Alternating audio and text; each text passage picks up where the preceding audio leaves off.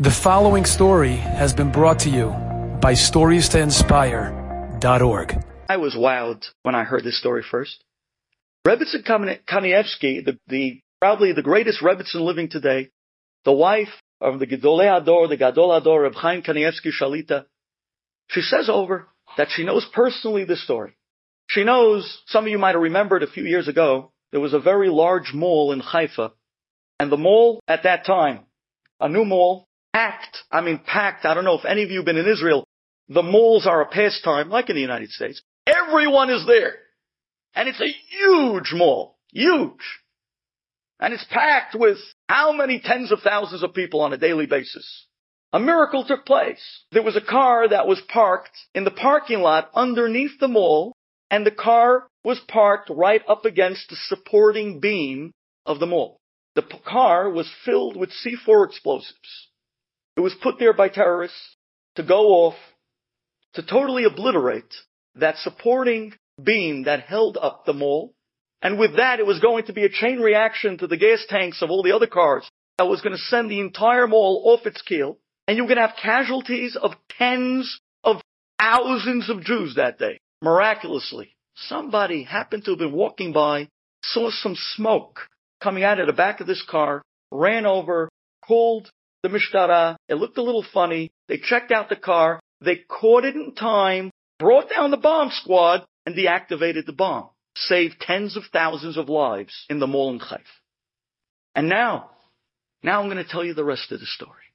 As the way Rebbetzin Kanievsky says it over, she says about a month prior to this incident in the mall, there was a young lady that was traditionally religious, quasi-religious, not so religious, who came to Reb Chaim Kanievsky, who came to them asking for a beracha because she had a tumor in her brain the size of a baseball. And the doctors did not feel that it was something they were able to take out.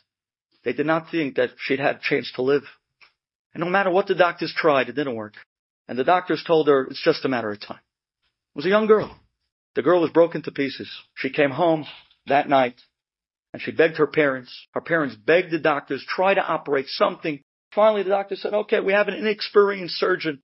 He'll do the surgery tomorrow, but it's just practice for him because we're telling you there's nothing that could be done. That night, this girl was in her bedroom. She began to cry and she said, Hashem, now I see.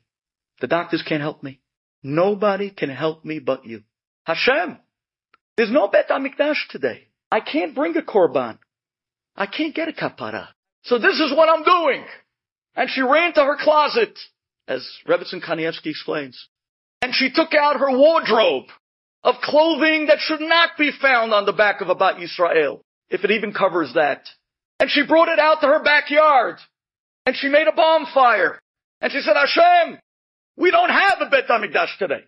But right now, here it is. Here's all my wardrobe, my entire clothing, all my non-Tzniut clothing. Here's my korban to you. And she threw it in the fire. And it went up in smoke. Her entire wardrobe.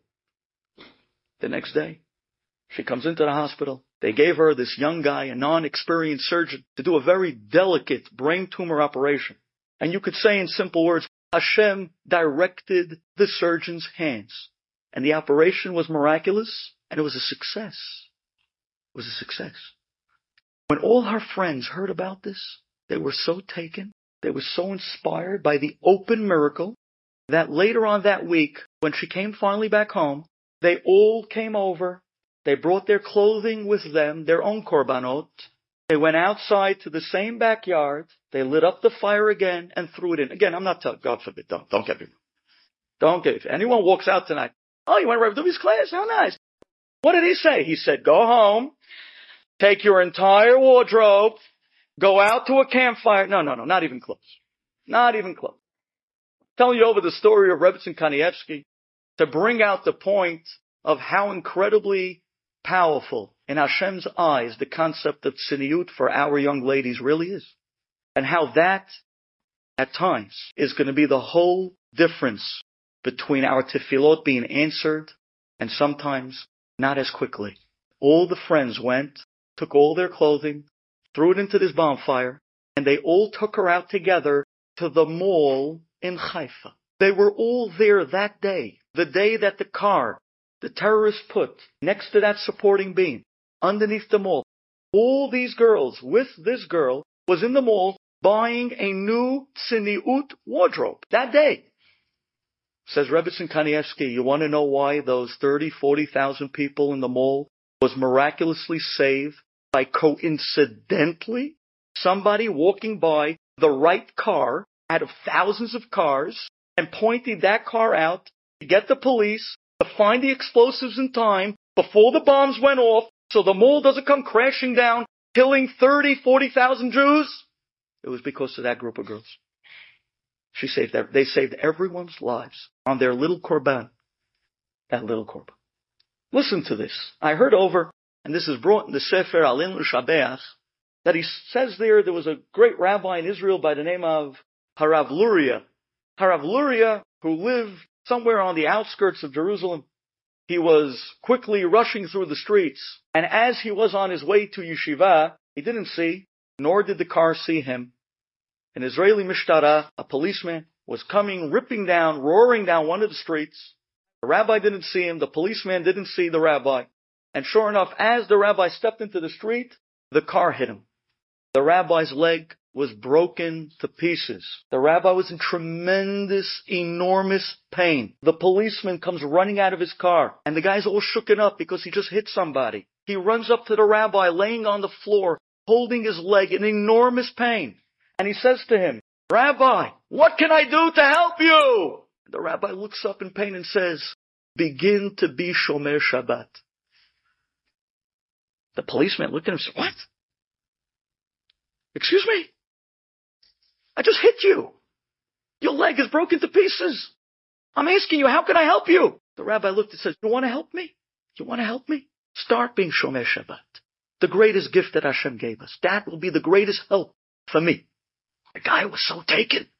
There was a couple, a non-religious Chiloni couple, that was standing and watched the entire accident. And they watched the dialogue back and forth between the policeman and the rabbi in pain laying on the floor after being struck by the car. And when they heard the rabbi say to the policeman, start to be Shomer Shabbat, that's going to be the zechut for me to get better. That's the way you can help me more than anything else. They were amazed. They walked up to the rabbi, and they just wanted to make sure they heard with their ears right. They all got into the ambulance and followed the rabbi to the hospital. And it was at that point that when the rabbi started getting better, this couple came to the hospital, and they walked in and they said, Rabbi, I want to tell you something. Our entire life, we really believed that religious people were just some myth. We thought that the whole thing was just a whole made-up thing. But it's not possible that the laws of Judaism and Shabbat could be made up if someone like you, who was just struck by a car, and the only thing you have on your mind is for another Jew to start being Shomer Shabbat. That is somebody that his devotion to God is day by day, minute by minute, second by second. He takes Hashem with him everywhere. No matter what's going on in life, Shiviti Hashem l'negdi tamid. He has God right in front of him. And even at a desperate moment, he's not thinking about himself. He's thinking about Hashem and Hashem's will. An incredible concept. That is true devotion. Enjoyed this story? Come again.